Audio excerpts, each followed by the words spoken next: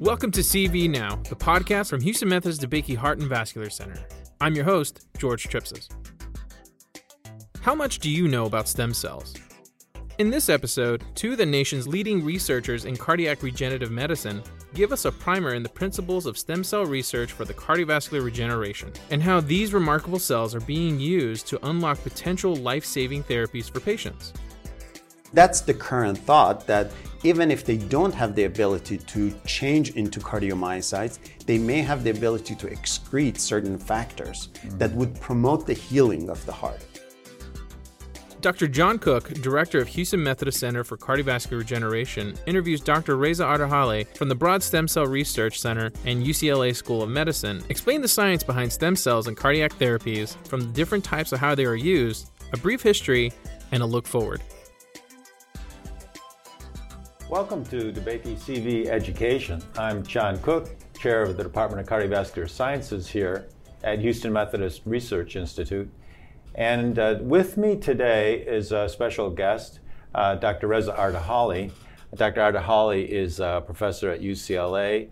He's a cardiologist, he's a heart failure specialist. He does basic research in cardiovascular regeneration, and we had an amazing lecture from him. And we'll have a little conversation now about the general topic of cardiovascular regeneration, stem cells in the heart. Dr. Ardehali was trained at Emory, Johns Hopkins, at Stanford. He was there as a cardiovascular fellow before he became an associate professor at UCLA. Welcome to our version of Hollywood. Thank you, in Dr. Houston. Cook. Thank you. Yeah, it's a great pleasure to have you here. So we were talking today about, you were talking today about stem cells in the heart. Can you start by telling us a little bit about stem cells generally? What is a stem cell? Yeah, that's a great question. Maybe we can start with the basics of the properties of stem cell and what defines a stem cell. Stem cell is defined by having two unique properties. That one is it's capable of generating daughter cells that are unique and equivalent to the parental cell.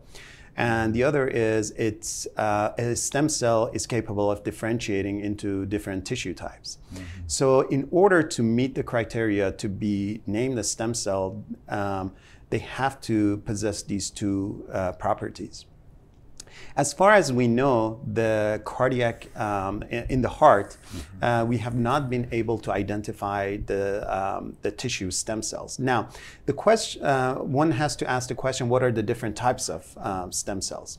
And we can go into that. The major categories of stem cells are tissue stem cells, meaning that specific organ or tissue has residing stem cells even in an adult organism. So this is a stem cell in the tissue, in the organ. Correct. That can then regenerate the tissue. Is that what you're saying? That's exactly correct. That it can renew itself, and it can also regenerate the tissue. Mm-hmm. A good example of this tissue stem cell is the hematopoietic stem cell. Mm-hmm. And that is well characterized, it's been well known, and it's been clinically utilized. The hematopoietic stem cell, it resides in the bone marrow, and it's capable of renewing itself, and it's capable of generating new blood cells. And it has been clinically utilized for transplantation, bone marrow transplantation, where the stem cells are transplanted into a new patient to generate new blood forming colonies. So there's a stem cell therapy that works, that's exactly accepted. The hematopoietic stem cell in the bone marrow can regenerate the bone marrow. Absolutely. So this is a great clinical example of the utility of stem cell in treating patients. Now, besides tissue stem cells, there are other types of stem cells. One is embryonic stem cells, and these are the cells that are taken from a fertilized embryo, where cells at the blastocyst stage are taken out and they are cultivated in vitro, meaning in a dish. And so these are the cells that, after fertilization of the egg, the first few cells that form, exactly, that ultimately become the 3 trillion cells that are us, I guess. Absolutely, and that's why we call them pluripotent stem cells, meaning that they're capable of generating all the tissue types. These are the cells that can also generate a new organism. And so they're different then from the tissue stem cells. I guess the tissue stem cells can just regenerate that tissue, but the embryonic stem cell, that can become any tissue. That's exactly correct, and we can categorize this in a hierarchy with totipotent. These are the terms that are used. Totipotent stem cells are the cells that can generate an organism. Pluripotent stem cells are the cells that can generate all the tissue types in an organism, and multipotent progenitors that can make up the different types of cells within an organ that would be a hematopoietic stem cell. A hematopoietic stem cell is considered to be multipotent stem cell because it can generate the different types of immune cells and blood cells. Now, the embryonic stem cells that we refer to that has been well established and well studied and well accepted by the regulatory committees, these are called human embryonic stem cells that are well established and used by different researchers. These are pluripotent stem cells, and they can be cultivated in a dish to generate different tissue types, including cardiomyocytes. Now we've talked about tissue stem cells, we've talked about embryonic stem cells. There's another type of stem cells called induced pluripotent stem cells. And these are the cells that are generated in vitro, meaning in a dish, by taking somatic cells, for example, blood cells or fibroblasts from a skin biopsy, and by exogenously transferring and expressing certain transcription factor or certain genes, they can be reversed back to a more primitive state. And these can be brought back to a pluripotent stem cell state. That's amazing. I guess it was, if I recall correctly, it was Shinya Yamanaka, a Japanese scientist who got the Nobel Prize for this discovery, right? That you could take a little piece of skin from a person and culture those cells and then overexpress just 4 genes. That's correct. OCT4, SOX2, KL4, c-Myc, overexpress those genes, and that over time, that skin cell would become an induced pluripotent stem cell, capable of becoming anything. Absolutely correct, yeah. And these induced pluripotent stem cells are considered to be equivalent, although not identical, to embryonic stem cells. And again, they can be cultivated, as you said, in a dish and generate all different tissue types, including cardiomyocytes. Now, these cells, the embryonic stem cells or the induced pluripotent stem cells, can be used not only as a model to study organ development in a dish, they can also be used as a source for tissue regeneration. However, I should mention that currently there are no proven therapy to use these induced pluripotent stem cells or human embryonic stem cells to treat cardiovascular disease. So let's jump to that now. We've talked about stem cells. There's been a lot of excitement about stem cell therapy for heart disease, for cardiovascular disease. Tell us a little bit about that. What set the stage for cardiovascular stem cell therapy? Yeah, so cardiovascular stem cell therapy has a history of about almost 2 decades now, going back into the early 2000s, when a number of investigators decided, or they thought that taking stem cells from the hematopoietic system, from the bone marrow, they may have the plasticity to generate cardiomyocytes, or the building blocks of the heart. So a number of investigators took bone marrow cells. They took other type of cell types, including other progenitors, which are the primitive type of cells that have the capability of maturing to a committed cell type, and they transplanted these into the heart. So a typical trial that would take patients, aspirate their bone marrow, and they would do some in vitro cultivation. They would process them, and they would inject them back into the heart of the patient. So these were stem cells from the bone marrow. That's correct. And if I recall correctly, the animal studies that were done were promising. There seemed to be some improvements. Tell us a little bit about that. Just what was done to set the stage for the human trials? Right. So it started with some animal studies by taking bone marrow cells from the animals and injecting them into the heart and seeing some improvement in the function of the heart. However, none of these studies showed that these bone marrow cells have the ability to transform into cardiomyocytes or the building blocks of the heart. But maybe they were making something that could improve heart function in these animal models of heart attack and heart failure. And that's the current thought, that even if they don't have the ability to change into cardiomyocytes, they may have the ability to excrete certain factors that would promote the healing of the heart. And this led to a rush of clinical trials, as we talked about, by taking bone marrow aspirate from patients or taking their peripheral blood and processing them in vitro and transplanting it into the heart.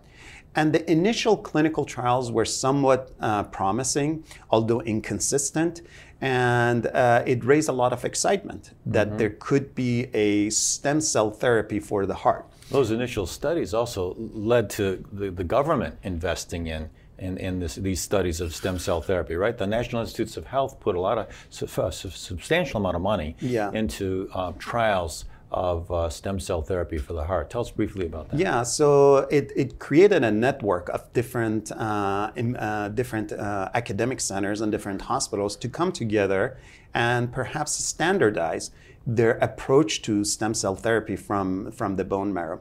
And these studies were key factors in our current understanding of the approach for stem cell therapy for the heart. And they showed that the majority of these trials, they showed that there was no long-term improvement and no long-term benefit from the transplantation of these cells. So a lot of money, a lot of investigators, a lot of time, and carefully done studies using bone marrow-derived cells from the heart, from bone marrow-derived cells into the heart. Failed to show much benefit in people that had a heart attack or people that had heart failure. Yeah, that's absolutely correct. And this process led to standardization of the protocols. And it was these were very well designed experiments. So we did learn a lot trials. about how to do a stem cell trial. We did learn, but I would say that the biggest takeaway from this is that we learned that these cells from the bone marrow have no ability to become cardiomyocytes. They may change the microenvironment to promote the healing of the heart, but they don't make new cardiomyocytes. So that was disappointing, but we learned something. Yes. What's next? So next is the heart. I should say, from a historical perspective, heart was considered to be a terminally differentiated organ, meaning that you're born with a certain number of cardiomyocytes in the heart, and you die with those numbers. And in your lifespan, in one's lifespan, if there's damage to the heart and you lose cardiomyocytes, that leads to replacement by scar and adverse remodeling, leading to heart failure. But there is new data suggesting that there may be a very, very low rate of cardiomyocytes undergoing division. And this happens mainly during the neonatal period. And one of the areas of intense research is to identify those factors that lead to re-entry of cardiomyocytes to cell cycle activity. Meaning, so I guess what that means is getting the cells, the heart cells, to start dividing again, to replace damaged cells. Right. Whereas in an adult heart, when the cells die after a heart attack, when the cardiomyocytes die after a heart attack, it's replaced by a scar. The hope is the remaining viable cardiomyocytes, if they can be induced to undergo proliferation and division, so that they can replace the injured heart. That's one approach. The other approach that certain investigators, including us, have taken is taking exogenous cells and trying to see if we can make cardiomyocytes in a dish and then transplant them into the heart. And one of the sources that we've used is pluripotent stem cells, whether it's induced pluripotent stem cells or human embryonic stem cells. And we've started generating cardiomyocytes, and we've tried to mature them so that they can be, upon transplantation, they can engraft and integrate with the host myocardium and improve the cardiac function. We're at the stages of doing preclinical studies in large animals, and they are they are very promising. However, I should say that this is nowhere close to taking it into clinical practice. Another approach that certain investigators have taken is there are different types of cells in the heart. The supporting cells of the heart are called fibroblasts. These are the cells that excrete extracellular matrix to maintain the architecture of the heart and the connectivity between cardiomyocytes. So they're like the skeleton. They form the skeleton of the heart. They form the skeleton of the heart. But they have an additional role, and that is in response to injury, they get activated and they produce significant amount of extracellular matrix, and they contribute to fibrosis and scar formation. Their numbers these increase. These are the cells that form a scar. Exactly. When a heart is injured. Yeah, these are fibroblasts that form fibrosis and the scar of the heart, and their number increase in response to injury because they are participating in scar formation. One approach that a number of investigators have taken is trying to see if we can take advantage of these abundant fibroblasts and try to turn them into cardiomyocyte-like cells. So basically, we're changing the fate of one cell that is abundant in response to injury, that's leading to fibrosis, and making them into cardiomyocyte-like cells so that we can remuscularize the scar. So how do you area. do that? How do you take a fibroblast, which is its role is to make a scar? How do you take a fibroblast and convince it to become a functioning heart cell that's contracting? Yeah, this all comes from our experience and our the contribution from the pioneers of induced pluripotent stem cells. So what they did was taking a somatic cell like a fibroblast and overexpress specific genes that are important in determining the fate of a cell and reverting it back to another state. So in induced pluripotent stem cell, you take a fibroblast and you overexpress certain transcription factors, and it goes back to a pluripotent state. Now, same thing can be done with fibroblasts in the heart, and overexpressing certain transcription factors and reverting them back into a cardiomyocyte-like cells. So these transcription factors, it sounds like they're the master regulators of cell Absolutely. identity. So Yes. if you know what the master regulators are of cell identity, and you can get those into a different cell, you can turn that cell into what you want. So you're saying you can turn Theoretically, fibroblasts into yes. cardiomyocytes if you understand what the master regulators of cardiomyocyte identity are. And these master regulators have been identified by different investigators, by some of the pioneers in this field. And how do you get them into a cell? How do you get the master regulators into a yes. cell? So in a dish, we usually use a virus, and the virus can have the overexpression of these master regulators, these genes. The virus can get into the cell and it can carry exactly. the genes in that you put into the virus. Right. Okay. So what we do, we make a virus, we put these genes in the virus with a that overexpresses it. Once the virus gets into a cell, these genes get activated and they are overexpressed, therefore making these So you're using a virus as a vehicle. As a vehicle, yeah. But currently, there's advancement in this field that you don't have to use a virus. People have used proteins, people have used RNAs, modified RNAs to overexpress certain genes to change the identity of the cells. So the hope is that in the future, you can even use small molecules that you can, in response to an injury, when the fibroblasts are activated to proliferate and make the scar, you can target those fibroblasts, and rather than them becoming a scar, they become cardiomyocytes and repopulate and remuscularize. Wow, that's exciting. So the idea would be, instead of getting a scar, get real tissue. Exactly.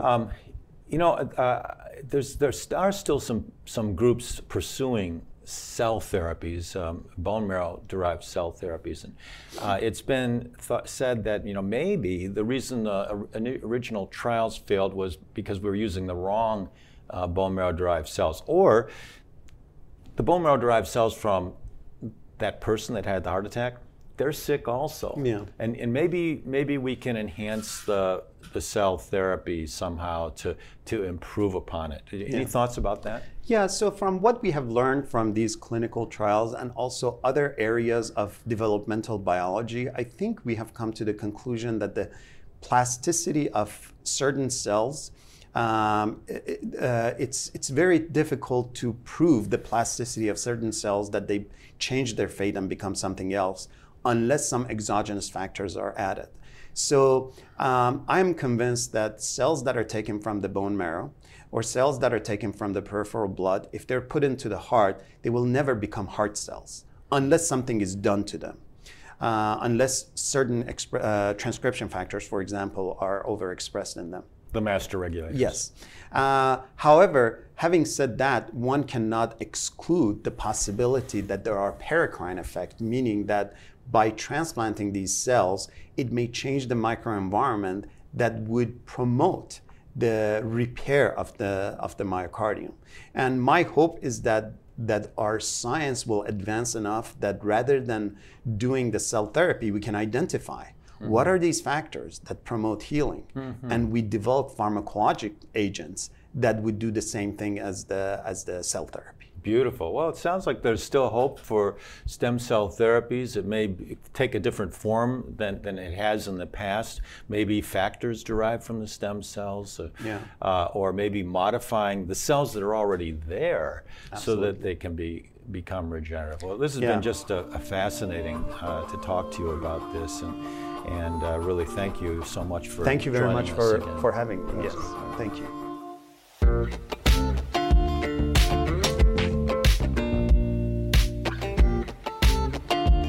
Well, that's our show for this week. If you'd like to watch videos of this interview, we've posted the links in the show notes. We'd love to hear your thoughts and questions about stem cells and cardiac regeneration research, so feel free to keep the conversation going online.